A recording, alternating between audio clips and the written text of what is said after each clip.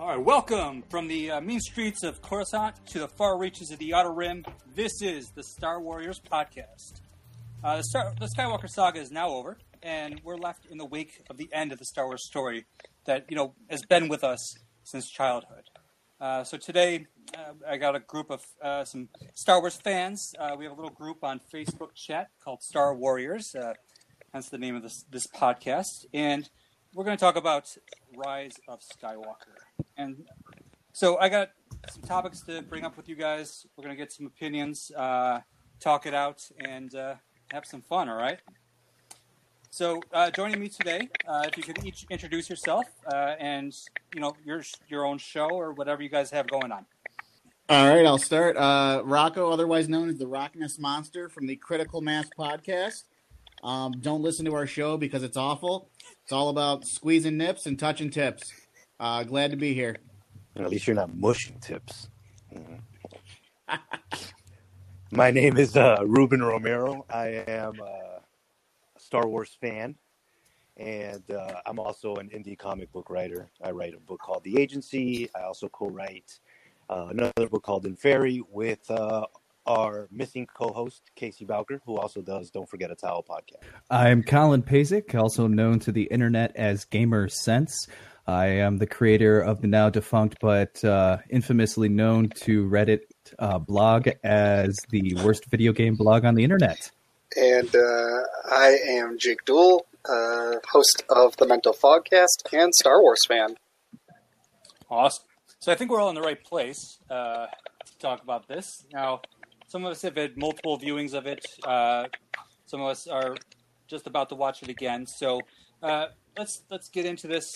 So leading up to the release of this movie, the fandom has been quite polarized, to put it nicely. And that's, that was in the wake of The Last Jedi. This time around, I feel that they had a lot of stuff to resolve, and perhaps we are in a better place than we were a month ago with Star Wars fandom, maybe. And we can determine that at the end of this show. So let's jump right into things. And what I would like to do is kind of just talk about how did you feel personally going into the movie compared to when you walked out of it? And let's start with Rocco. Sure. Honestly, walking into it, I was excited. I was more excited than I was nervous. Obviously, with so much speculation of what was going to be happening, this was going to happen and that was going to happen. And, all kinds of different stories and ideas. I was, I found myself worried, is this going to be like this? Is this going to suck? How are they going to spin this story? But I was also really, really excited because, I've been attached to Star Wars since childhood. So to be able to walk in and just see the end of this story, I think that overcame the nervousness. Walking out of it, I walked out with a smile on my face. And I was just super happy walking out. Yeah, no, definitely. I myself, to answer that question, was feeling good about Star Wars walking in. I'm probably, I know I'm not the only fan, but I enjoyed The Last Jedi. I really did. In terms of overall the trilogy, we can talk about that later, but and how it fits. But overall, I was in a good place with Star Wars. And walking out of it, I was in an even better place. I felt elated. I was happy. I was excited. I couldn't wait to go watch it again. And I myself, again, like Rocco, left the theater smiling. Probably wiping away some tears, but definitely smiling. All right. So for myself, I had the benefit of walking into the theater a week later than everybody else. So I had some time to temper my expectations a little bit.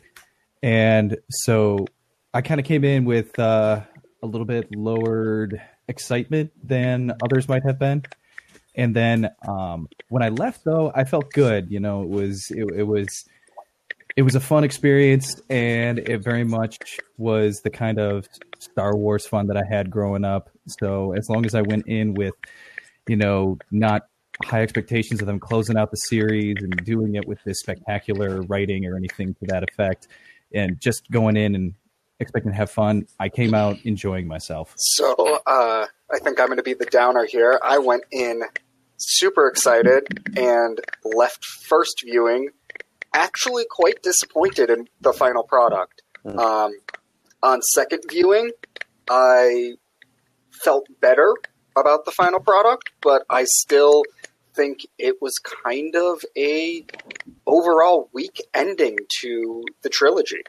Perfect. This is exactly why we all need to talk about this, because I love that everybody has a different perspective on this, and I think that's the funny thing about Star Wars.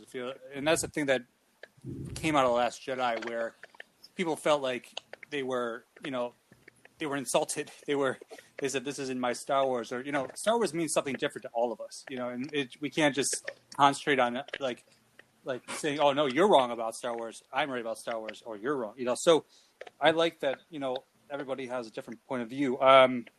Personally, I was a little worried and uneasy, but I have the benefit of being on the West Coast, and then two of my most trusted confidants told me that they loved it, and so that kind of put me at ease. And I went there, I had a good time. And that viewing, I just walked out. Was it perfect? No.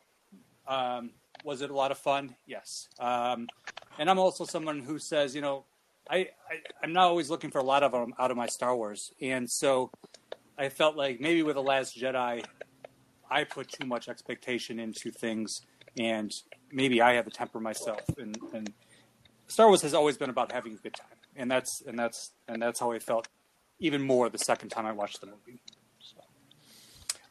So let's talk a little bit about the new cast. The idea here was they were going to introduce new characters, to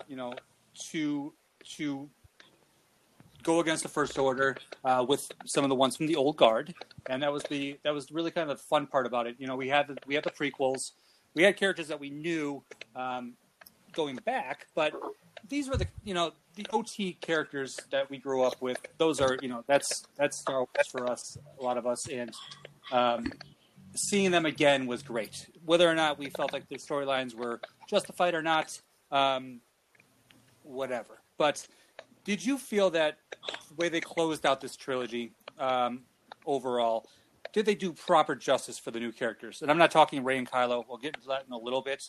But I just want to hear your feelings on anybody who you felt like got the short end of the stick. Or maybe they got a great story. I don't know. Character-wise, it's really hard because I think you said it best when you said Star Wars means a lot to many different people. And I think that coincides exactly with the characters, because I think that's what drives Star Wars are the characters. And these characters mean a lot of different things to a lot of different people. Going back to The Last Jedi, a lot of people thought that Luke wasn't done justice, when frankly, I don't think you know a lot about Star Wars if you think that. That's what Jedi did. That's what the Jedi did. They ran and hid and regrouped when things went bad. Yoda did it, Obi-Wan did it, and Luke did it. However, coming into The Rise of Skywalker, I love the ghost of Luke. I really did. I expected him to be in the movie. I didn't expect him to be at that point, when Rey goes back to Ahch-To. I didn't expect that. I didn't expect him to catch the lightsaber. I thought that was kind of cool. I thought that was kind of a cool contrast from The Last Jedi where he tossed it. The Last Jedi when he tossed it. And then the Rise of Skywalker, he catches it. I thought that was kind of neat. I was good with Luke. Han, I'm not angry about his end. I think it was necessary to tell the story that they were trying to tell. I think for what they had, they gave him enough justice. Honestly, I really was surprised and really happy with how they handled Lando. Lando seems to be just a guy that's kind of always floating around, experiencing the galaxy. I mean, if there's a giant hippie concert in the middle of, the galaxy, wouldn't Lando be there? and I just kind of felt that, just seeing this big, hippie fest like in the middle of the galaxy that like Rey and all them were in. I'm like, I bet my ass that Lando's there. And when a character grabbed them and pulled them aside, I was very, very pleased with that. I think they did great justice. I'm not happy with the fact that he was in only one of the 3 movies, but I think for what they did with him, I think they did a fantastic job. Chewie was the one character that made me cry twice in the film. The first time when we thought he was dead, and the second time when when Leia died and he like freaked out. And I think they did Chewie justice. Honestly, overall, I think they did well. Yeah, no, I I agree. I think just to go down the line here, I think Luke. I don't think she could have asked for more from Luke, really. Considering the story that they told, she got the things that she needed from Luke. Carrie Fisher was in this movie for me. You know, she for that time that I was in the theater, she wasn't gone anymore. You know, she was strong on screen, and I thought her story fit really well into the Rise of Skywalker narrative. So I feel like she did. You know, they did her justice overall. Out of everybody, they did her the most justice. Han, I'm about to guess. I get goosebumps just thinking about that "Hey kid" moment. That was beautiful. You know, the fact that he wasn't transparent or a force ghost, but a memory inside of Kylo, speaking to him and bringing him full circle back to Ben. That was, I mean, it just says everything about that moment that Harrison Ford came back to do it, because we know how he feels in terms of these films and how his character should have been treated. So the fact that he came back means, at least to me, that he felt reading it what I felt seeing it, which was, this is poignant, this is important to the narrative of Kylo Ren and Ben Skywalker, and it's important for Han Solo to be there. It can't just be a voice. It needs to be him. Lando, what can I say, man? That's the smoothest pimp in the galaxy. That guy, I mean, he just oozes charisma, you know. And I don't know if y'all noticed, but his color scheme matched his Childish Gambino's color scheme in Solo. That yellow and black, like that was, I don't know if that was done on purpose or what, to draw like a line, but I thought that was very, very, very cool.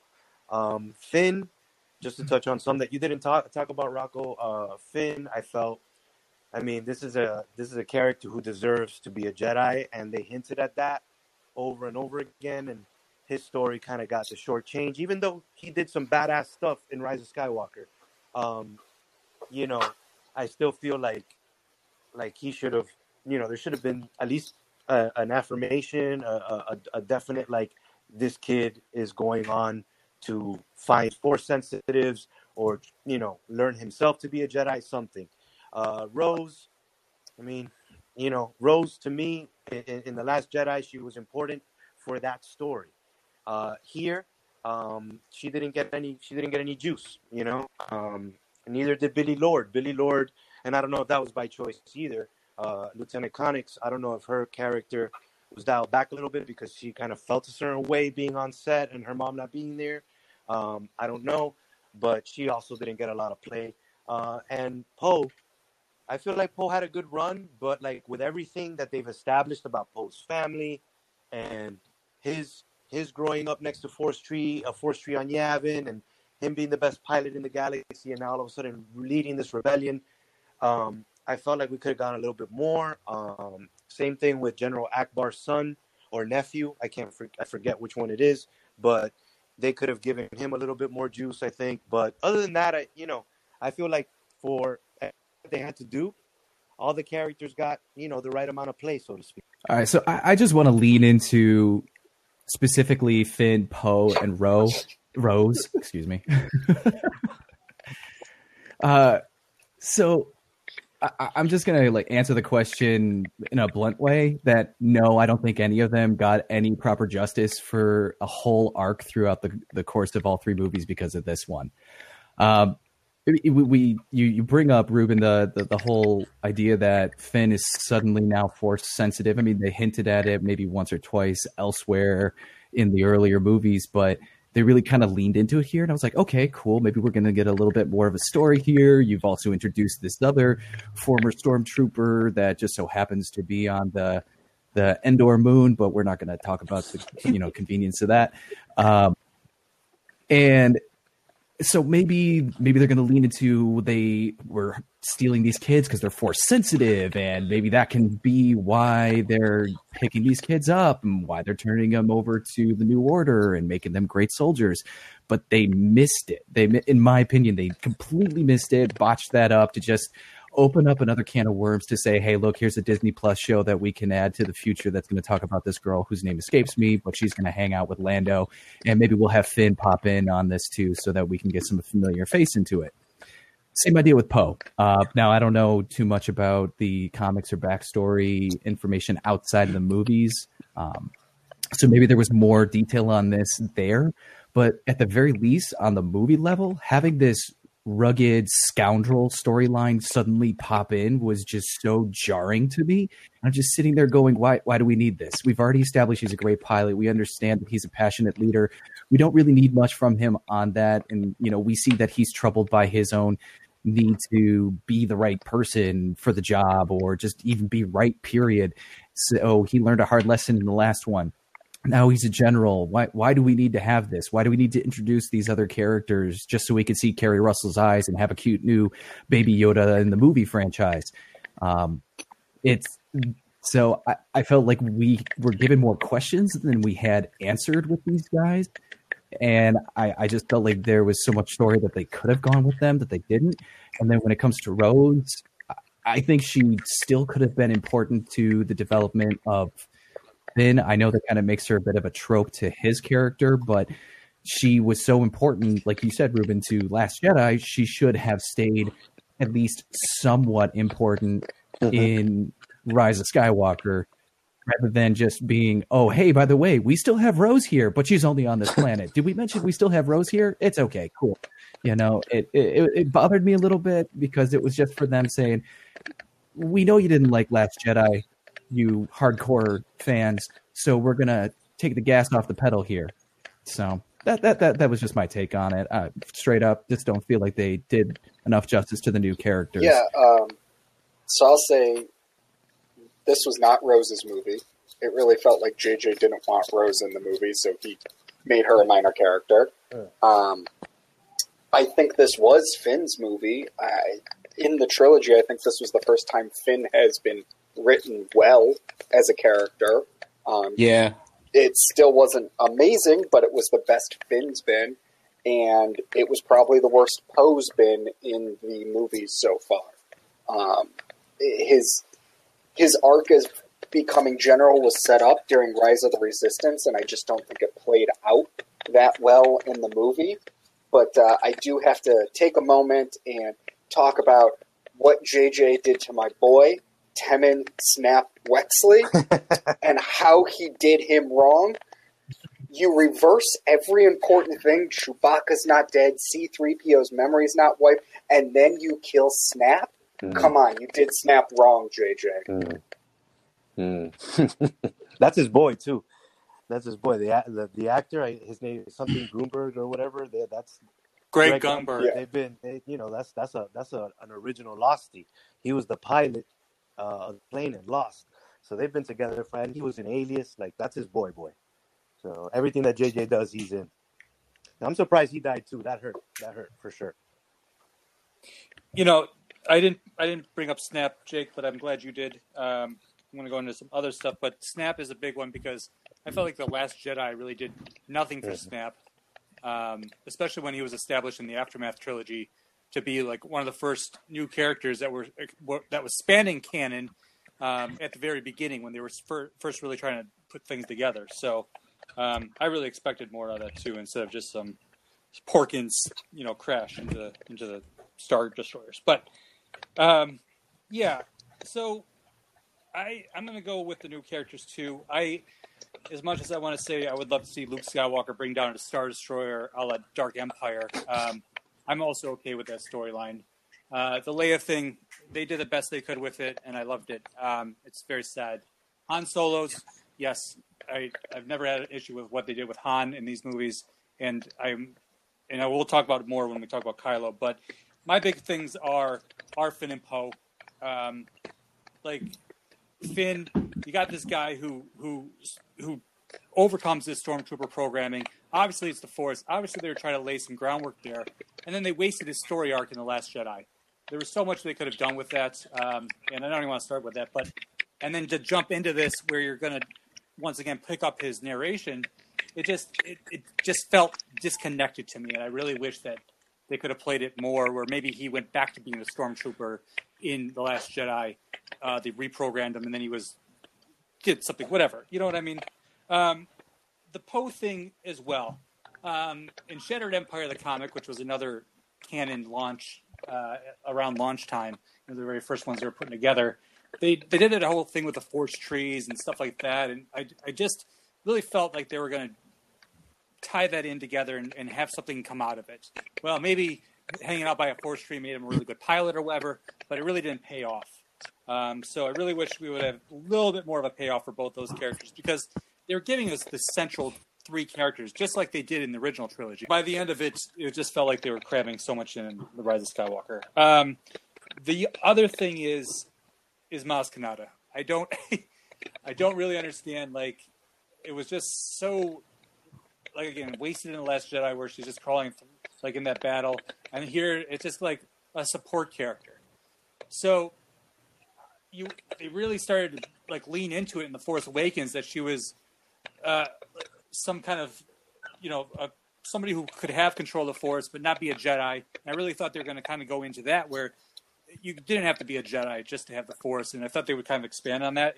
But her story really didn't go anywhere, so I was pretty disappointed in it. All right. Anybody want to retort on that? No, I agree. I forgot to mention Maz. I loved her in The Force Awakens, and there's even that deleted scene where she brings down the rocks onto the stormtroopers. Yes. Yes. So again, like, and then we have to. So then we really start to have to ask the question: how much did The Last Jedi fuck things up? You know what I'm saying? Because again, we're talking about cramming, and they're doing all this stuff. So these are all the things that we wanted. So maybe it's the fact that JJ just, JJ couldn't do the second movie, or chose to not do the second movie, or the episode 8, and this is what obviously this is what we're left with. And he could have only done so much without making a 4-hour movie. And as well, something that they brought up that I read today that Chris Terrio was saying was that one of the first things he asked was, can we break episode 9 into 2 movies? And they kind of talked about it for a little bit, but then it was, they decided not to do it, and they moved forward. And Chris was very vocal in this article about how he felt about, as a writer, where that the plot needs these things. And sometimes they get left out on the floor, and there's really nothing you can do because it's the overall studio's decision, and, blah, blah, blah. But yeah, I think there was so much left on the table after The Last Jedi, because Rian Johnson decided to leave the old ways behind and go forward. And he thought he was trailblazing, in a sense, starting his own, path. But really all it did was kind of mess things up for Rise of Skywalker to a certain extent, because they couldn't really fulfill all of these storylines. Or maybe it just, like we talk about as well, maybe it just wasn't planned out well enough. And they had these ideas and these seeds, but they just didn't have enough water, you know what I'm saying, to grow them out. So yeah, Maz is definitely a miss for me, because she definitely could have been important. Absolutely. The lightsabers are without a doubt a weapon that we've dreamed of having since we were kids. We've made them out of flashlights and cardboard tubes and whatnot. So throughout Star Wars history, there have been numerous fights. And so I want to ask you, did you enjoy the lightsaber battle on the Death Star? Yes or no? And how does it compare with what we've seen? All right. I like every lightsaber battle because it's a lightsaber and people are fighting. And it's always awesome. However, I mean, like any good Star Wars fan, I rank them. Do I love them all? Sure. But I would say it's not the highest ranking in my repertoire, if you will, of my list is actually a better use of that word. In my list of lightsaber fights, honestly, I'd say, in my personal opinion, the best lightsaber fight is in the worst Star Wars movie, and that's Episode 1 with Darth Maul, Qui-Gon, and Obi-Wan. That's my barometer. I mean, first of all, music. You had the Duel of the Fates. Secondly, first time we saw a double-sided lightsaber, but I don't want to go too deep into that rabbit hole. What I want to say is that it was a great fight. It was not the best I've seen in Star Wars. It needed. I think it was good for driving the story, especially how that fight ended, especially highlighting one of Rey's new Force powers. I think that it was important. However, I don't think it was the most incredible thing I've ever seen. I did like that we kind of, for the first time, you actually saw two people fighting each other and getting exhausted. And I think that that's really, really important. That in itself drew me into it as I don't know, feeling really real. Like if you look at those old lightsaber fights, you suspend your disbelief because you want to believe they're Jedi. Jedi never get tired. But Rey is, Jedi from the School of Hard Knocks, and Kylo is, twisted. They were never, trained in a temple. They were never trained in anything like the Old Republic or the Republic for that matter. They just kind of picked up a lightsaber, both of them, and did the best they could with the teachers that they had. So to see their exhaustion really, really drew me into the realism of that fight. But again, in the grand scheme of Star Wars lightsaber fights, it wasn't the best. That's my opinion. Yeah, no, I agree. That's why I was like reinforcing there with grunts and noises. Because yes, it was dope because the scene was sick. The half sunken Death Star, the huge waves, all of that was badass. You know what I'm saying? It was just a dope place to fight. You know what I'm saying? The actual fight, again, like Rocco talked about, and I'm sure we'll all talk about, we all have higher lightsaber duels, lightsaber fights that are higher than that. That place, that rank higher than this one. But to reinforce Rocco's point, I loved watching Rey look at her hand where she was holding her lightsaber and like flexing it like it hurt because she was blocking those barrages that Kylo was just, he was ready to kill her. At that moment, he was ready to kill her. And that was dope to me. You know what I'm saying? Like I was like, oh, she's not like Anakin and Obi standing in front of each other, flipping the lightsaber back and forth and in the shit, and like there's not even a breath, there's not even hard breathing. No, there was, like, you saw all of that in this fight. You saw just the exhaustion, like Rocco was saying, that they were both at a point where they were just like they couldn't give anymore. And I think that's why Leia was able to connect with Kylo at that moment, because he was exhausted, he was tired, he was weak, and she was able to cut through all of that hate and anger and just catch him one last time to give Rey that moment. And again, watching her heal him, that was a big deal, man. That was a big deal. Obviously, we're not going to talk about it, but we saw the power introduced in The Mandalorian, and that was cool for Baby Yoda to do. And again, in my mind, maybe that for me at that moment, that was exclusive to Baby Yoda. I was like, well, maybe this sucker is the only one that can do that, because I've never seen another Jedi do that. And then for Rey to have that power and to have grown so much from the last time we saw her, I thought was dope. In terms of like choreographed, dope nah, not really. It was like Rocco said, a hard knock battle. It was just like it was a broadsword, not fencing swords type of deal. It was dirty. Yeah, it was dirty for sure. Even the move that she pulled on him to kill him at the end was was a dirty trick because if you look, when she goes to flex her hand and she gets tired, he kind of eases up on her. You know, he gives her a moment. And the moment she saw he was distracted, she took advantage of that shit. So it was a dirty fight. But again, it was sick. Like when she jumps to avoid that huge ass wave, and then she's looking up, waiting for him to jump through the wave too, and he's just walking through it. Like, Adam Driver is a bad motherfucker, man. He's a sick motherfucker. I love him as Kylo. I really do. Jeez, you guys have like pretty much hit on everything. What the hell else are we supposed to be talking about here? I mean, I'm going to share the same thought that, you know, I from an actor's point, you know, for those who don't care, I do theater locally here in town. So I always look at it from an actor's perspective. I think that this was the most emotionally driven of all the lightsaber fights that I've ever seen. Which means it's not going to be the most fun. So it doesn't rank high up there with those others, you know, like you've got your episode 3 or your episode 1. But it did what it needed to do for that moment, and that was show these just angry, hurt kids striking out at each other, trying to figure out what they're going to do, either to each other, for themselves. And I thought it was excellent for that.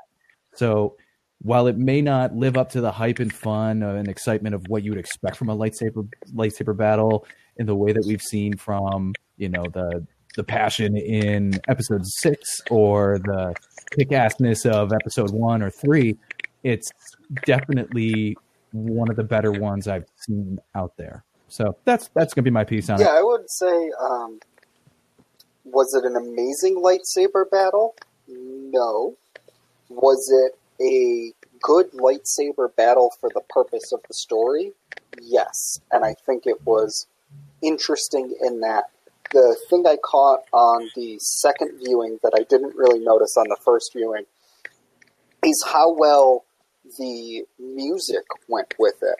How we just had the waves at the beginning, and when the music finally came in, it was that high hit notes every time the blades hit. And I think that it was actually a really compelling battle when placed with the score that they put along with it. But it wasn't the greatest lightsaber battle we've seen on screen of all the movies. I'm going to talk about it from the perspective of I didn't ever like I love Duel of Fates, and I think that was really cool to start with. But after that, the choreographed fights, they just didn't do it for me. I don't even want to talk about Attack of the Clones because that's just garbage. But Revenge of the Sith, for me, that battle was because of my expectations from a kid, being a kid growing up, imagining that battle. I just really didn't. I disliked it a lot. So for me, when I watched this battle, I felt that it was very raw, and like I said, it was unchoreographed, and it was exciting for me. And so, and like you guys said, I really liked the way it was filmed. And Jake, you did bring in a really good point about the music. I didn't even think about that until now. But that, for me, one of the craziest things from the trailers was like Kylo walking out of the water, holding his lightsaber up and down, like putting it like that. Just him walking out like that is like a very memorable scene for me because I just feel like it's very medieval. It got away from just, you know, the dancing that I've grown like so accustomed to from prequels. It did kind of remind me of the old fights from the original trilogy more, where they were just more of a fight, and they had an endpoint for that, and I just felt it was just not as artificial. And that's where I'm going to leave it.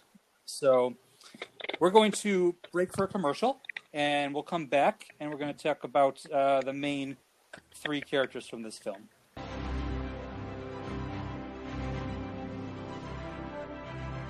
DFAT Comics is the publishing branch of Don'tForgetATowel.com, the only place to travel geekly.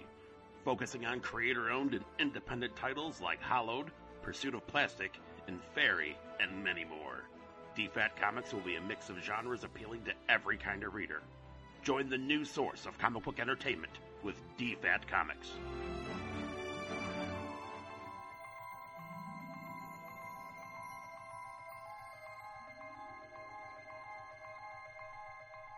From from the far reaches of the galaxy to an internet location near you. We're Don'tForgetATowel.com, your daily source for geeky pop culture news, reviews, interviews, and so much more. So as you're hitchhiking your way through the universe, don't forget to travel safe, and don't forget a towel. All right, we are back from those luscious commercials, and so let's get into the big bad. Now, Shiv Palpatine has been a bane of everyone's existence since episode 1. So it made sense that we knew he would return for the final movie. They had alluded to it in the Force Awakens art book. There was plenty of signs saying that Palpatine would return. So finally, he's back. He's as bad as ever. He's decrepit as ever. So let's talk a little bit about the return of him, how he was the puppet master behind everything leading up to this movie, and we find out that he has a son. Well, honestly, I was super happy to know Palpatine was back. I did read, when I was younger, the EU books, and obviously Palpatine did come back. So, I was happy to see them at least continue that portion of it. I loved how they handled his look. He was grotesque. He was terrifying, and that's what he needed to be. I felt like I was in a horror movie. Now, as a guy that really, really loves horror movies, I loved every moment he was on the screen because it was gross and it scared me. Like, not like shivering in my boots like a child, like a scare that you would get from a horror film that you enjoy. And that's exactly what I was getting from that. And I absolutely loved that. As for him having a son, he I believe, if I'm correct, in the movie he did say that his son was weak. And I could see him being that type of person that, if you have a child and they don't live up to your expectations, even if they're evil expectations, obviously you're going to hate on them. You're not gonna be dad of the year. You're not gonna be out back playing catch. Obviously it was a disappointment because he wasn't quite evil enough. It was like Dr. Evil and Scott, but way scarier. I loved it. I loved that portion of it. Now, as for him being the puppet master and pulling all the strings, I loved that scene when he went into the Sith temple and he said, I have been every voice inside your mind. That line for me was one of my favorites in the movie. It was also scary. I mean, when I watch a movie, I put myself in the shoes of characters. And can you imagine being in Kylo Ren's shoes?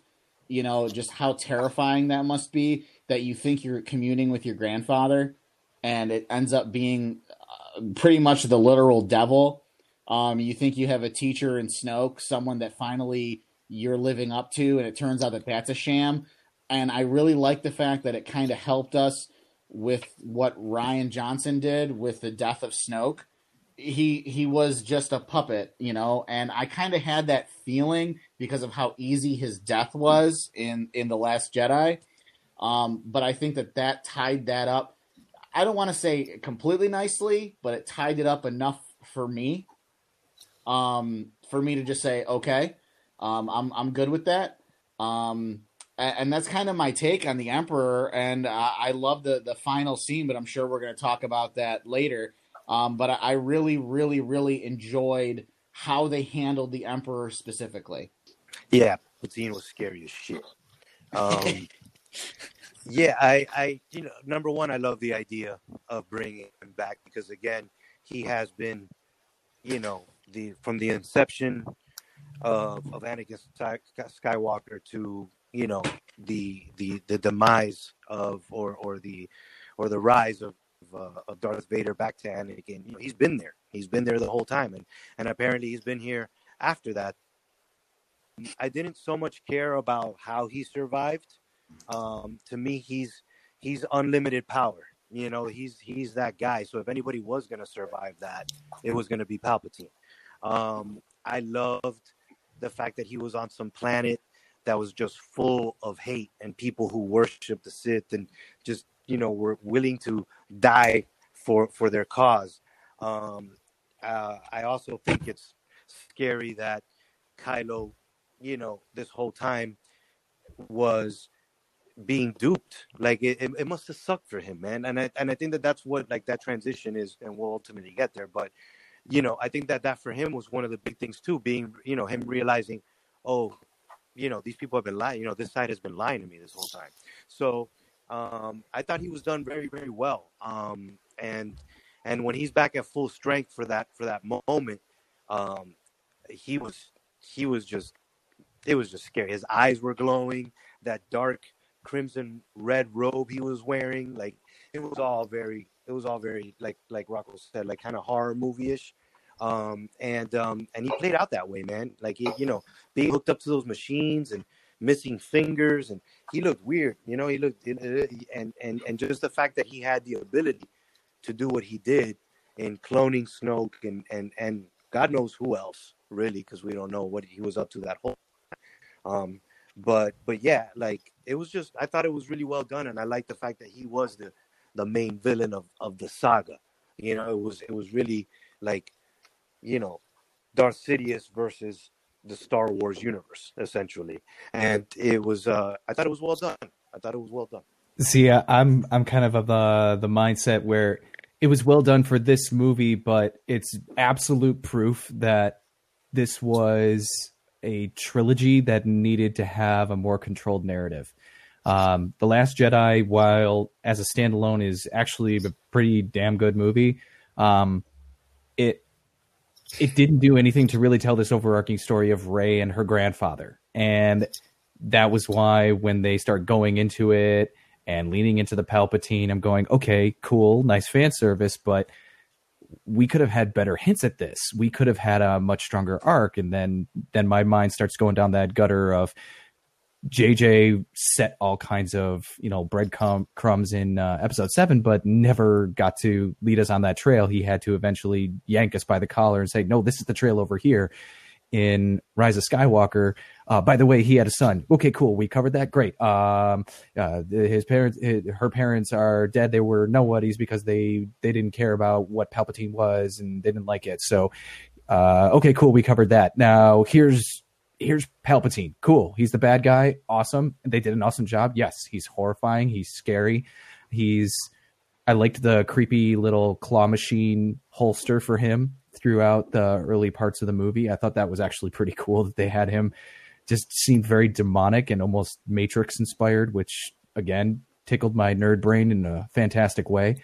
I did kind of check out a little bit when he was, fully battery recharged and was shooting out the lightning to EMP all the ships that were not Final Order ships for some reason, but that's where I started to check out, and I had to wake up my child brain and say, just enjoy it. But other than that, I think it was just Ian McDiarmid doing Ian McDiarmid in the way that we've all grown up doing for the last 40 something years. And I thought it was a great character. Just, I wish he would have had more time to be fleshed out throughout the entire trilogy rather than just this movie. Yeah. So, I think, first of all, him having a son wasn't that surprising. Come on, guys. We all know he fucked, right? Like, his wrinkly face and all. He's got a couple kids throughout the galaxy. Some people are into power, right? As for being the puppet master, I actually enjoyed him being the puppet master, but I think it was horribly set up. I don't think this trilogy had a vision at all. They just were winging it almost the entire time.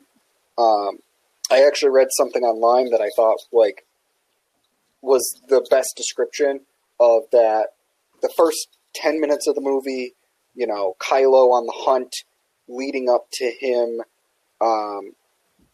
reaching Palpatine and the whole thing there. That should have been the end of The Last Jedi. That sets up, the rise of Skywalker. But it felt forced at the beginning of this movie.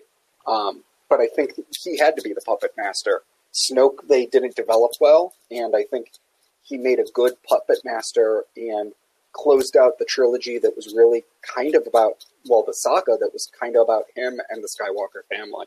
I agree with all of you on all those points. For me, like I said, he's been there since episode 1. It made a lot of sense he was coming back and was going to be the big bad, of course.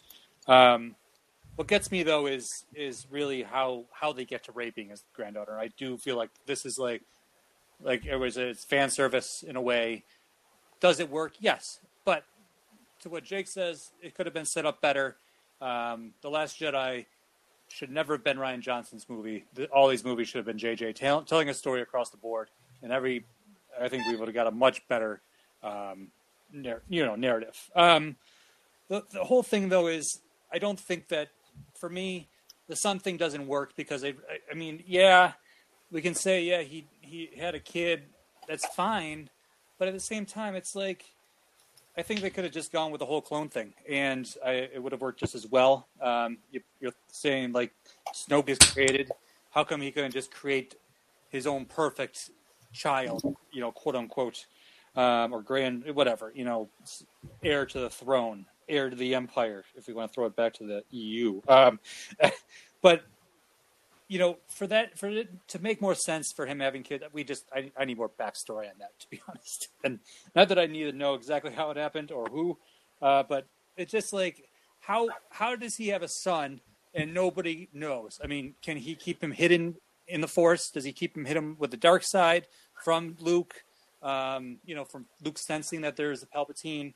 I don't know. It just, like we said, it's like there's these bits and pieces of a story that could have shined brighter, but it was dulled out by what I believe Disney was not ready to do this trilogy, and they should have waited maybe 5 years. So let's talk about Kylo Ren. Kylo Ren, Adam Driver. I really enjoyed Adam Driver. I enjoy him as an actor. I have enjoyed Kylo Ren from start to finish, and I just want to get your guys' thought on Ben Skywalker's redemption and the overall arc of Kylo Ren. So I'm gonna completely agree with you. I love Adam Driver. I loved his portrayal of Kylo Ren. And obviously Ben Solo. He was absolutely fantastic, and I couldn't picture anyone else in that role. However, after he murdered his father, Han Solo, I personally didn't see a way he could be redeemed.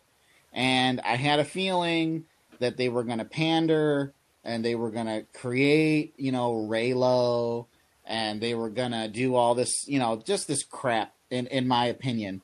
Then I saw the movie, and personally, I felt like they couldn't have done his redemption any better. First, seeing his dad, that was his vision. That was very personal. I can't remember who said it, but earlier, in this podcast, not seeing Han as a ghost, seeing him, in the flesh. That I think closing that wound, if you will, and in essence, getting rid of that lightsaber, which was, I think, very, very symbolic ever since The Force Awakens and his murder of his father. I think it was absolutely, it was great. Furthermore, him finally wielding the Skywalker lightsaber, that, in essence, for me, that felt like he was reestablishing his birthright. When we got that surprise moment when we realized that they could exchange things physically through the Force, which I think was awesome. And excuse me, a little tangential here. I really love that they keep adding these new Force powers. Mm. Reason being is because the Force is supposed to be a mystery, not just to them, but to the viewer. We don't really know. It just shows us how much we don't know about the Force and how mysterious it is and how powerful it is. But anyway, going back to Kylo Ren, him sacrificing himself at the end, him, coming to Rey's side, and,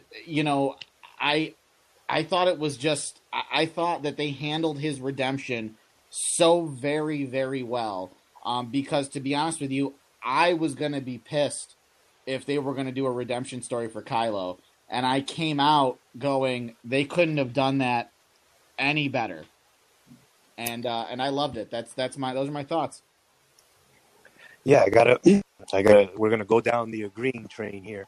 Um, essentially, yeah, I love Adam Driver. I think he's brilliant in everything that he does, especially as Matt, the radar technician. He is like, he's just great. But no, I mean, seriously, the dude, he's an anomaly. I don't know how much people know about him, but like the dude was in the Marines, like he was just badass. But in terms of this story, I agree. Like after he Han, I was ready to pick up a lightsaber and go find this guy. But and I wasn't really ready for him to be redeemed. I didn't feel like he had earned it at all. But again, walking out of the movie, I felt like, wow, what a redemption story. What a way to go from bad to good and really earn it. He fucking earned it. Now, was it cramped? Yes, it was cramped. But again, the one scene is so powerful, in my opinion, that it is one of those things where I think just like addicts, just like people who decide to wake up one morning and go to the gym every day for the rest of their lives, and they do it. Like there's a dedication in Skywalker blood that doesn't resemble anything else in the universe. And I thought that even his his mannerisms changed. Like when he went from Kylo to Ben, he was just like when he gets to Exegol and he's running to save Rey, he literally turns a corner and he gets shot at and he doesn't turn around. He just points the blaster like Han would do and shoot. And he hits the guy. And then that moment when they exchange the lightsaber and he brings it out and the Knights of Ren, all of them kind of like take a step back, like, yo, what the fuck was that? And he looks at them and he gives them like this shrug, like, well, now I'm going to fuck you up.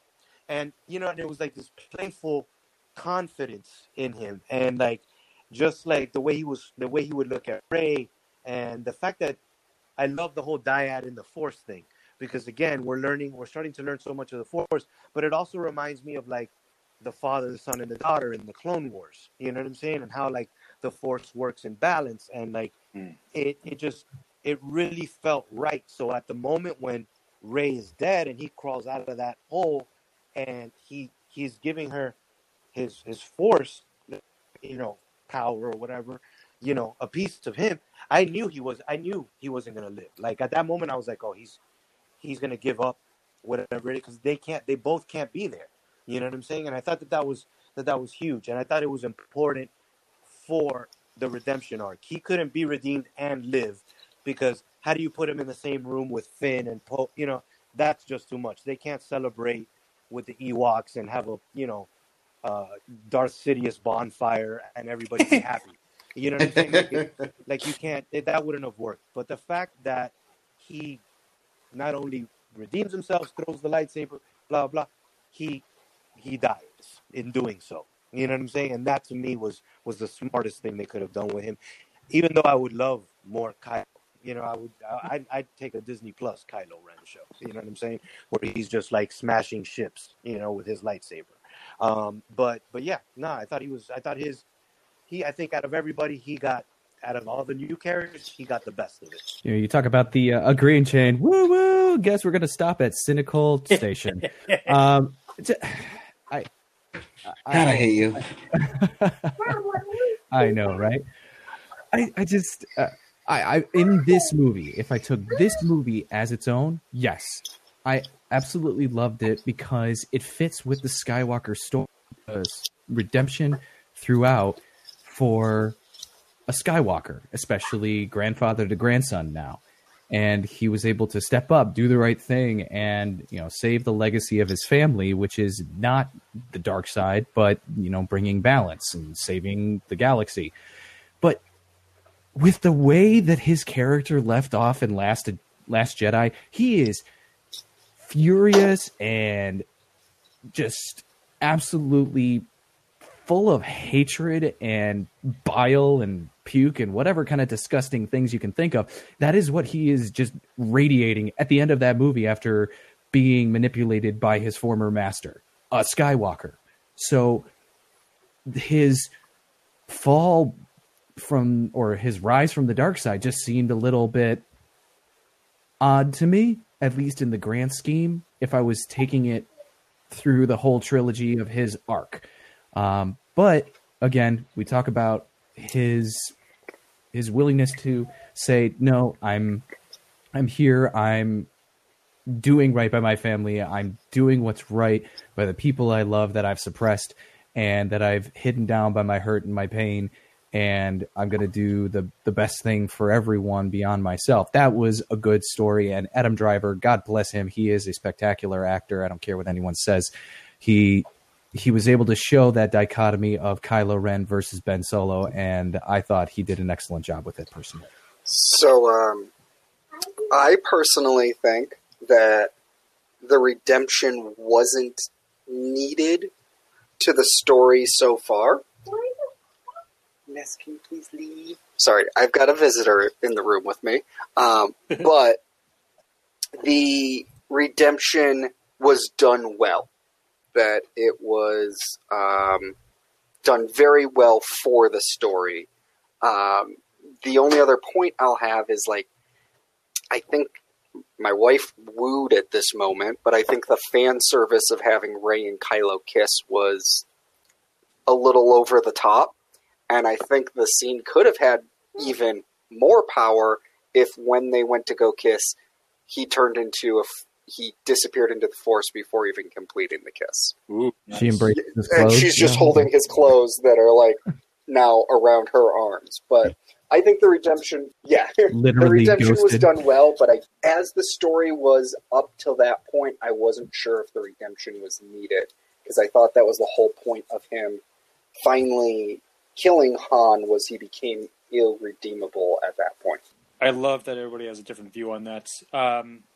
And, you know, I'm not going to say it was perfect. I'm not going to say that, you know, there isn't things we can argue against, but overall, I felt the redemption, and that whole Han scene got me. I really didn't expect. I don't know why I didn't expect Han.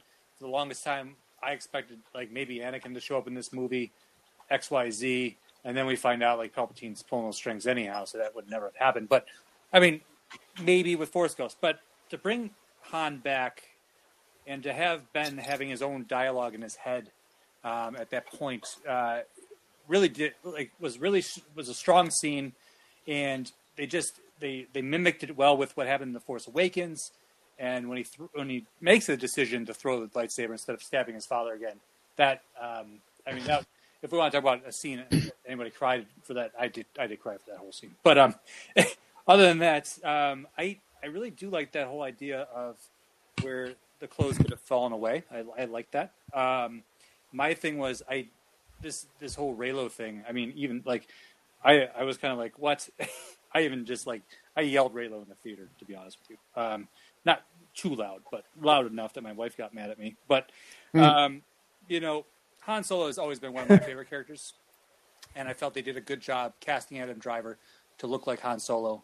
Very, very similar features, and the mannerisms, like Ruben pointed out, all of this stuff did a really nice job to, you know, for me to jump away from the EU, where I knew who Han and Leia's kids were, and I followed them since I was a kid growing up. This was like a huge thing for me, and I liked that they started off with him being evil, and you know, it's Star Wars, so somebody's getting redeemed, and by him dying at the end, I felt that was definitely the strongest way to do it. I didn't even notice that he faded away until the second time I watched it. So, and you know what? His character arc is probably my favorite from this new trilogy, and he will probably stand as one of my favorite Star Wars characters now, ever. So let's jump over to our protagonist, and so we were left under the impression, you know, to the dismay of many, that Rey came from nothing, and that was the whole message of The Last Jedi. You know, doesn't matter where you came from. You can forge your own future. And so, you know, this became a point of contention when the Rise of Skywalker came out. People watched it, and they were like, well, what was Rian Johnson really talking about? What was he why did he lead us to believe this way? And then, whatever, JJ changed it all, or he didn't change it all, or whatever the case is. So, did you feel that Rey had a good closing to her arc? So just to address kind of real quick, the Rian Johnson, saying, Rey's parents are nobodies and that anyone could be a Force wielder. I really, really think, and I'm sure some of you agree with me, I'm sure a lot of people agree with me, that JJ should have done the whole trilogy. I think Rian Johnson was really, he wanted to make a film in the Star Wars universe. I think he would have been better served doing one of the Star Wars stories, one of the films like Rogue One. He wanted to make a film in Star Wars rather than make a Star Wars movie. I hope that makes sense to you guys. And I think that, I think that gets kind of lost in the mix. But going into the fact of Rey's ending, that's what we're talking about here. Rey's, how they ended her character, her character arc. I really, again, I enjoyed everything about this movie, so I know I sound like a broken record here. But I yet again enjoyed it. It felt rushed, though. That was my only issue, as I felt like they really, really crammed her entire lineage very, very quickly. I think that was, for me, the only downfall of how they handled it. I like the fact that she was Palpatine's granddaughter. I like the fact that it kind of showed us in a way that it really doesn't matter where you come from. It matters on your actions, what you do with the power that you're given. Even if your lineage are a bunch of bastards, like, what do you do with the power that was bestowed onto you? And I think that she really showed that through, especially, originally she was scared of herself. She wanted to go into hiding. She was scared of her power. But when she realized that she could use this power for, she doesn't, just because this is who your grandfather was doesn't mean that's who you're going to be. And I think a lot of people can relate to that in real life. I think there's a ton of people that can relate to that. And I think that for me was the beauty in it. And when she died, that took me completely by surprise.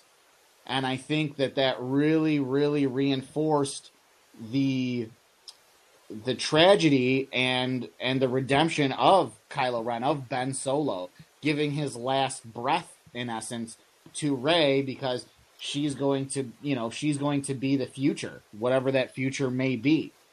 On another note as well, did anyone else get the Jaina Solo feeling from EU with the two of them? I mean, yeah. I know they kissed, and Jason and Jaina were brother and sister, and now legends. But I mean, Star Wars is not shy from incest, right? No. But anyway, I got that feeling when the two of them were fighting the Emperor, and I really loved that. Like, I got that total Jason and Jaina Solo feeling. I did too, Rocco. I absolutely did. What? I did too. Okay. Good. So it wasn't just me. But with that being said, and I know I just rambled off a lot of things here. I'm like 3 deep right now. I absolutely, I loved her ending, but it was rushed. It was too fast, and it goes back to maybe this should have been 2 movies. Just for Rey. I'm not even talking about all the other stuff. I mean, just for Rey's story alone, we should have gotten multiple movies. And that's just my opinion. Yeah, no, again, she's, the yin to Kylo Ren's yang, so they both had their moments in this trilogy. I think the whole Rian Johnson setting up that she was a nobody thing, again, threw a monkey wrench into whatever overall seeds JJ had planted, or wanted to plant moving forward. To Chris's point, they should have acquired Lucasfilm and then taken a year or two to plan out a trilogy and lock down JJ for 3 movies and so on and so forth. But whatever, that's spilled blue milk, so we can't do anything about that. Did she get a dope ending? Yeah, I thought it was really well done in terms of, like, again, the time that they had to tell the story. And I would like to know a little bit more about Palpatine's son and her father and her mother and exactly how this all went down. Because I watch a lot of Clone Wars, and I never saw, Shiv like sneak away to go get some booty. But I mean, maybe, I don't know. So that to me was whatever. But I accepted it. I accepted it because it falls into the narrative, right? It's all about families and legacies in the Skywalker saga. So I enjoyed that. I enjoyed watching her be confident in her Force powers, in terms of, other than being able to commune with all of the Jedi, she seemed to have everything kind of down pat. Like, I love that whole scene where she was surrounded by rocks when we first see her, and then she kind of floats down real easily and does that little flip. Like, I was like, okay, she's got this, like she knows what she's doing now. And yeah, I did love it. I will say that Daisy Ridley, as an actress, I feel struggled overall in this trilogy because this was her first big thing. And as much as she grew with each movie, there were still sometimes where she would deliver a line, and it just felt like she was reading off a paper, But again, overall, I thought, she did. It was justice in terms of the character. I'm also but I'm also left very confused because if Rey is on Tatooine and she's buried the Skywalker sabers and she's got her own yellow lightsaber, what does this mean for Rey? What does it mean for the galaxy? That there's this powerful ass being sitting on Tatooine. Like, what does that do for the Force in terms of balance, right? So again, I enjoyed her ending. I don't really care about Reylo. It doesn't that really doesn't bother me so much. There was always hints at it anyway, from the moment that The Force Awakens started, that there was a thing between them. So to watch them kiss, whatever. I do love the idea of the kiss not being realized and it being, like Jake said, just, his clothes fall in her arms. Just like I thought it would have been brilliant if it would have been Anakin who caught the lightsaber and came out of the fire and gave her the same speech that Luke did, but just Anakin. But again, just things as a Star Wars fan that you kind of, Star Wars fan fiction in your head. But yeah, I enjoyed Rey. I like her. Yeah, that's the thing. I love Rey as a character, or at least the very least, I fell in love with Rey as a character in Star Wars starting in Episode 7. Just absolutely was blown away from, especially that moment when she grabs Anakin's saber via the Force away from Kylo. That was such a huge moment for me, and I loved that. So I was left confused at the end a little bit by her, because I thought that they would give a little bit more, how do I put it, a little bit more kindness to her character or thought behind it, because to have her take the Skywalker surname, some reason that just drives me absolutely bananas. I mean, I get it. The Skywalkers are synonymous with good and right and strong, powerful people in the galaxy, but she's her own person. And at that point, the whole trilogy, hence why her whole projection of her own self-worth on Ben, I have to save Ben Solo, I have to redeem him, he will be saved, he will turn. That's just her projecting her own self-hatred because she's a Palpatine this whole time. That's actually a really cool, quiet underlying story, which I thought was nice, which would have been a nice payoff if she had just decided to do one of two things, which was take the name of Palpatine and own it and say, but this is what the Palpatine legacy will be, or have no surname. When the woman asks her, who are you? I'm Rey. I'm just Rey. As she looks at the Skywalkers and says, that is your legacy. That's not mine. I don't have a right to touch your legacy. I've created my own. I have beaten my demons. I have destroyed them. And now I own them as part of my legacy. And she didn't do that. And I just was like, I wanted to throw something at the screen. And then when she turns on that saber at the end, it just added more questions, as this movie is off to do, about where did that come from? That clearly looks like it came from the end of her staff, which was very obviously a key thing throughout the first movie and even a little bit in this most recent one. So was it always there? Was that always a lightsaber? Was it a lightsaber staff? Did she just take it apart? We don't have answers on that. So then we go back to Ruben's point. Well, what does this mean for her now that she's on Tatooine? What does it mean for Rey? What does it mean for the Force?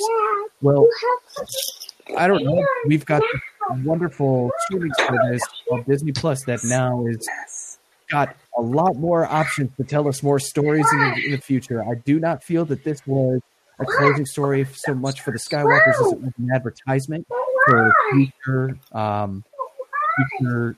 episodes of something in the near future. Within 2021 or 2022, we'll have more Poe, Finn, and even Rey stories to come up out of this, and I just felt like that just didn't close it off the right way, but that's just my nerd way.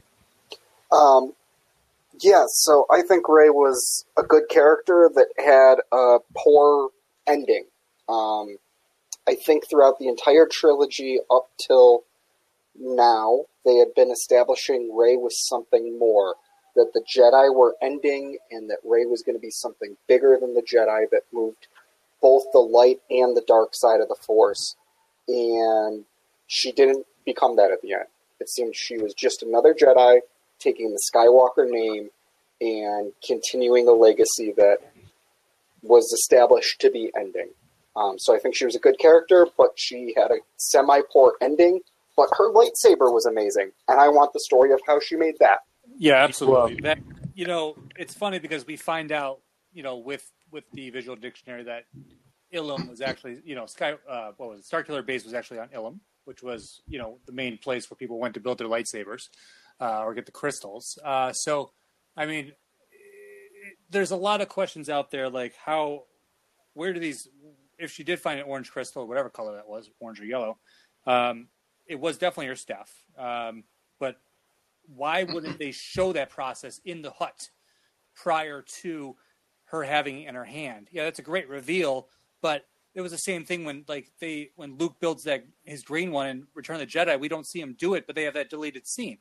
You know, so I really wish they could show more, like they would have showed more like that. I agree with that completely.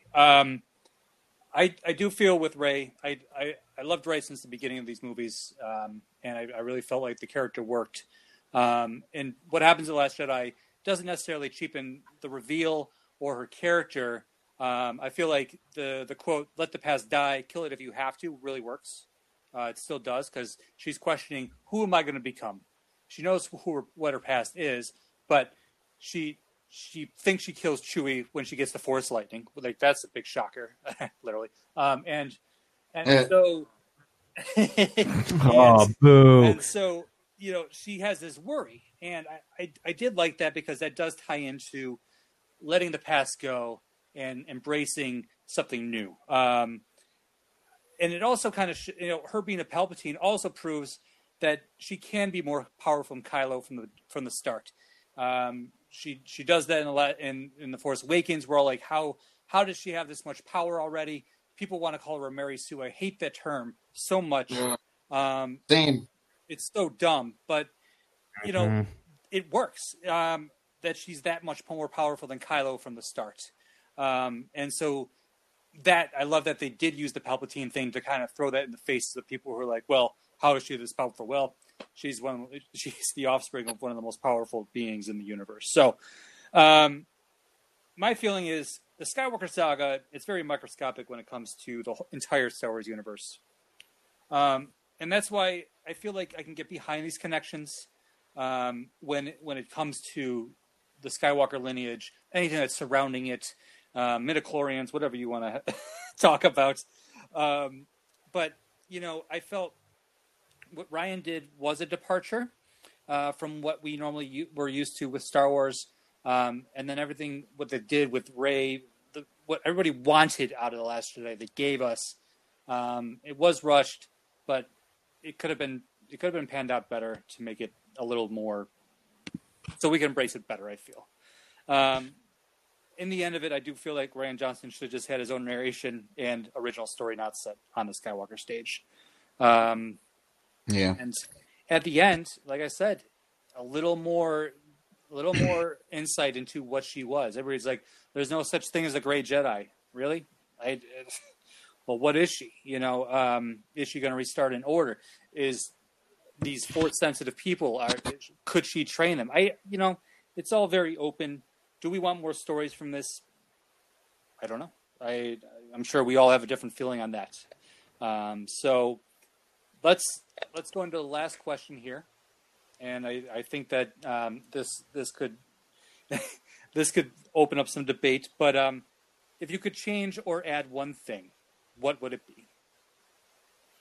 If I could change or add one thing, the end of the movie, you heard all the voices of all the different ghosts of Jedi past. One thing I really would have loved to see is the personification of those ghosts. I would have liked to actually see them rather than hear them. Now, I like the touch. That doesn't mean that I disliked what they did, but if I could change one thing, I would really like.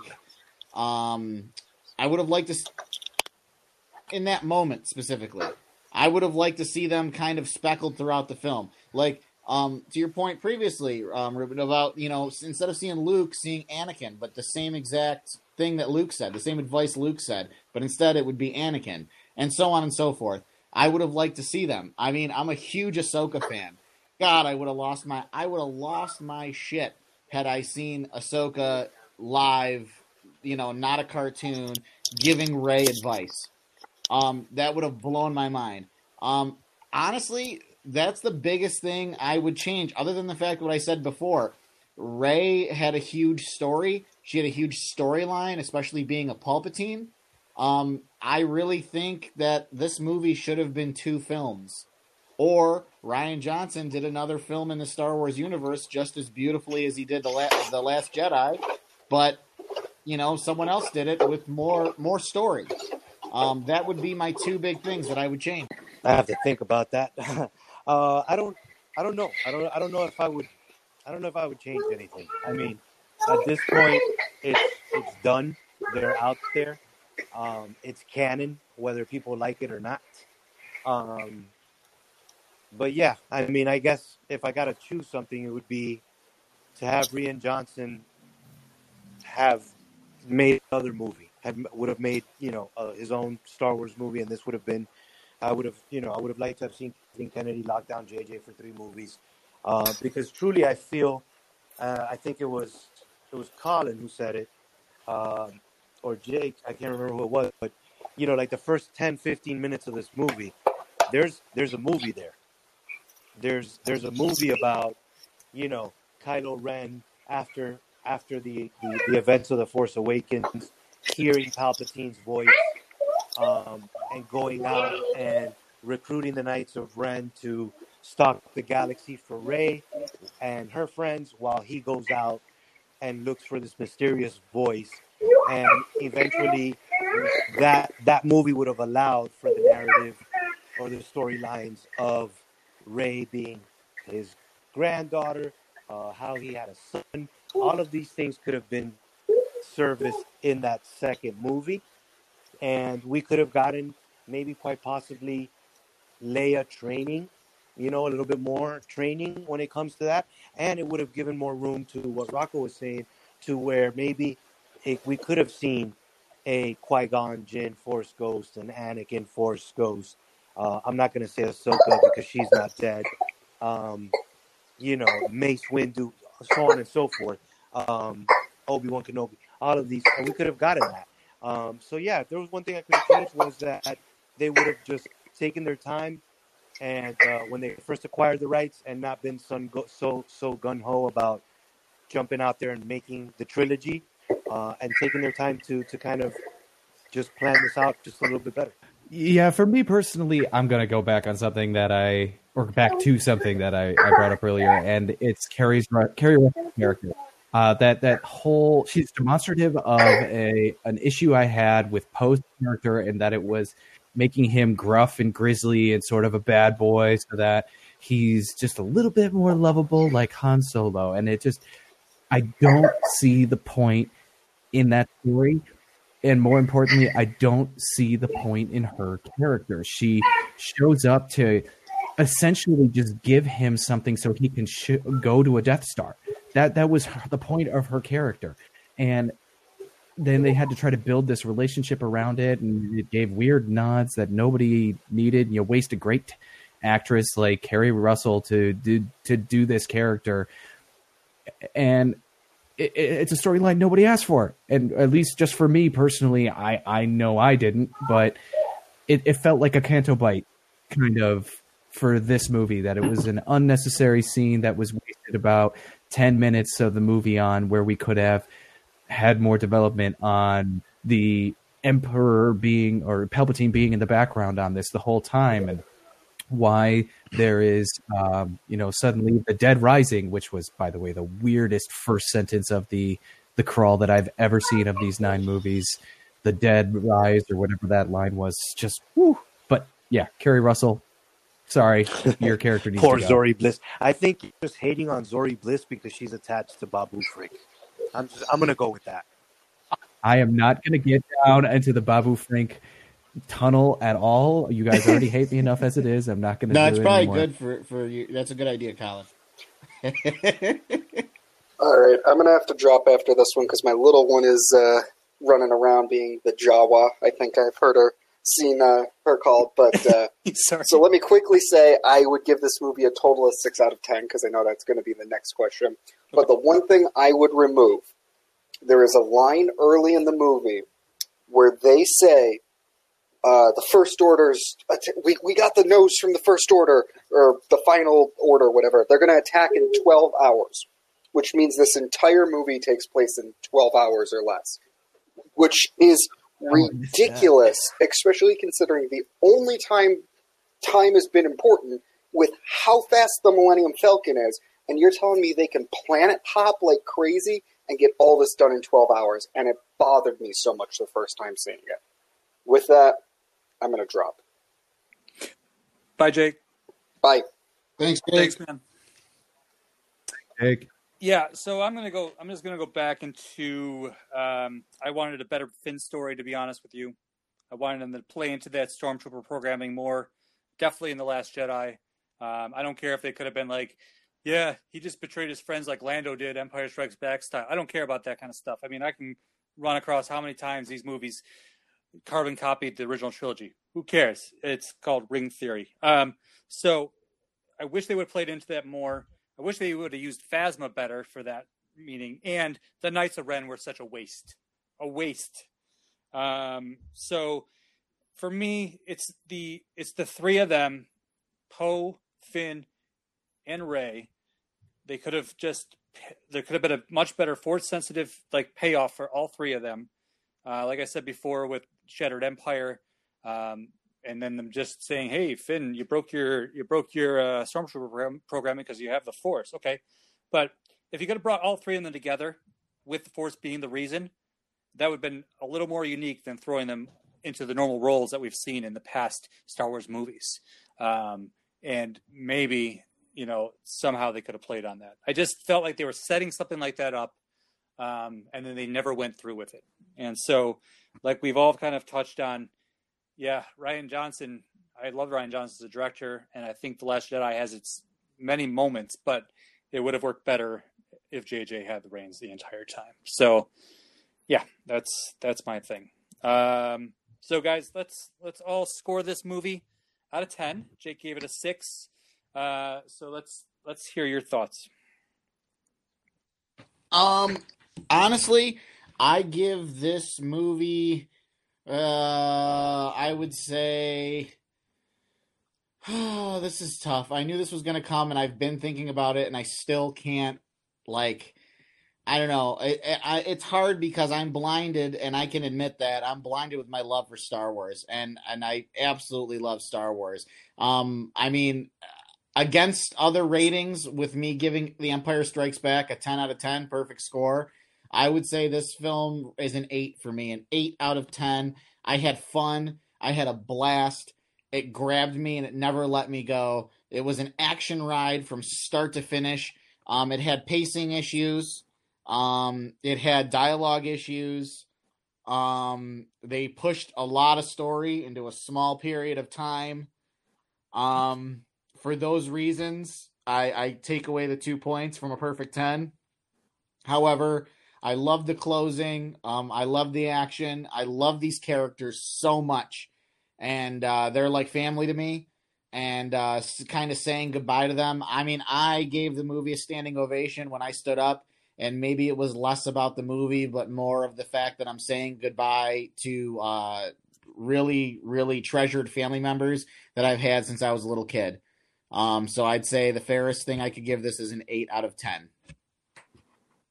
And I'm right there behind Rocco. I give it an 8 out of 10 too, just because, again, JJ, I'm a huge fan of JJ. I love JJ, and to touch on what Chris said, I do respect Rian Johnson, and I love The Last Jedi, probably more than a lot of our fans, but friends other than Rocco, because I know Rocco really loves The Last Jedi. But I do. But again, as a trilogy movie, when what we talked about originally, Chris, that we had to see this movie to kind of rate the trilogy. I think that that the weak link is The Last Jedi, because of everything that had to be done for this movie to make sense, and because of that, it has, like Rocco's point, pacing issues, dialogue issues, story issues in terms of just building a full complete narrative. But again, not dissimilar to a lot of the Star Wars, the Skywalker saga, in terms of the way it's done. So for me, it was an 8. I cried like 3 times in the movie, and I walked out feeling like, and I know this sounds really morbid, but kind of like feeling like I walked out of a funeral. You know what I'm saying? Like I had left somebody, people, friends behind, and I was never going to see them again. And I know that sounds really dramatic, because you can put on the movies whenever you want and relive it. But really, I mean, unless they pull a fast one on us, this is the end of the Skywalker saga. So it was emotional. It was fun. And I walked out with a brand new favorite character. I don't have a single Star Wars tattoo, and now I know exactly what I'm getting tattooed in March, which is Babu Frick. And I'm so excited about it. And yeah. And I'm just, it's an overall 8. I'm gonna be that guy, aren't I? I really have established that. I'm gonna give this a firm 6, just because maybe I came in too skeptical. Maybe I am just far too skeptical of the media that I take in now. But I feel that that Last Jedi actually did kind of set it up in a rough spot. Yeah, absolutely. But there were still great opportunities to take what Last Jedi took and run with it, which they did, but they ran way too fast with it, and I could barely keep up. And it said that they were trying to do too much with too little movie real estate to tie everything in a bow. And rather than JJ try to be diverse a little bit and adjust his story, he just it felt like he was just kind of taking everything and jamming it together, saying, no, this is the story I wanted to tell all along. I'm going to maybe make a nice little nod here or there to your thing, just because otherwise it'll make no sense. But this is the one I wanted to tell. And things towards the end got a little too carried away. The Star Wars apparently always has to be bigger and bigger and bigger in terms of what is the ultimate bad guy to fight. And now you have a massively overpowered Emperor Palpatine who has been dead for 30 some odd years, or close to, I think. And yet he has somehow got the life of all the Sith with him. It isn't clearly there. Why didn't he have that power before? But it was just kind of rough, that they tried to tie that into a nice little bow. Also, just as a side note, the lens flares, I know he was trying to throw them in there, but wow, some of them were just a little insane, since we're talking about our love for JJ. There was one that hit Richard Grant glorious actor, fantastic actor, hit him right over his face, and I had no idea what he was doing in that moment. So he loses a point for that. You leave the No, I'm just damn kidding. lens flares alone, Colin. It's God damn it, Colin. God damn it. I was just waiting for Spaceship Rebel to happen, and he throws an R2-D2 across the screen like he did in Star Trek. But no, I wished for more, and maybe that's my own fault, but I really don't think that this gets any better than a 6 out of 10. That is fair. I'm going to agree on the 8. For me, like Ruben mentioned, I've been waiting for this movie to give me the overall story for this trilogy. I had my problems with The Last Jedi. I really wanted something along the lines of how Empire, everybody hated Empire when it first came out. A lot of people had issues with it. And, after everything is said and done, it's arguably the best Star Wars movie there is. And so, you know what? This trilogy was never going to be perfect. It was never in the maker's hands. As much as we want to say things about the prequel trilogy, when I watch it, it's still, George Lucas is a good storyteller, and that story is good. And regardless of the acting, too much green screen, whatever, I did love that this trilogy went back to more practical things, more costumes and Muppets and whatnot. But at the end of the day, when I walked out of the theater the first time, I was happy. When I walked out of the theater yesterday, I was even more happy. I thought that maybe it wouldn't be, the second time watching it would be, all right, yeah, I noticed these negative things that everybody's talking about. But, I did and I didn't. And at the end of the day, it's Star Wars, and Star Wars was never perfect. So as long as I have fun and I can say I watched a Star Wars movie,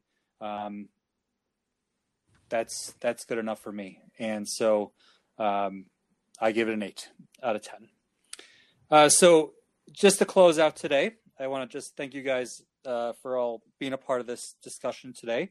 And I just wanted to give you a minute or so just to, for any shout outs to anything you're personally working on, projects, podcasts, anything you want to hype up right now.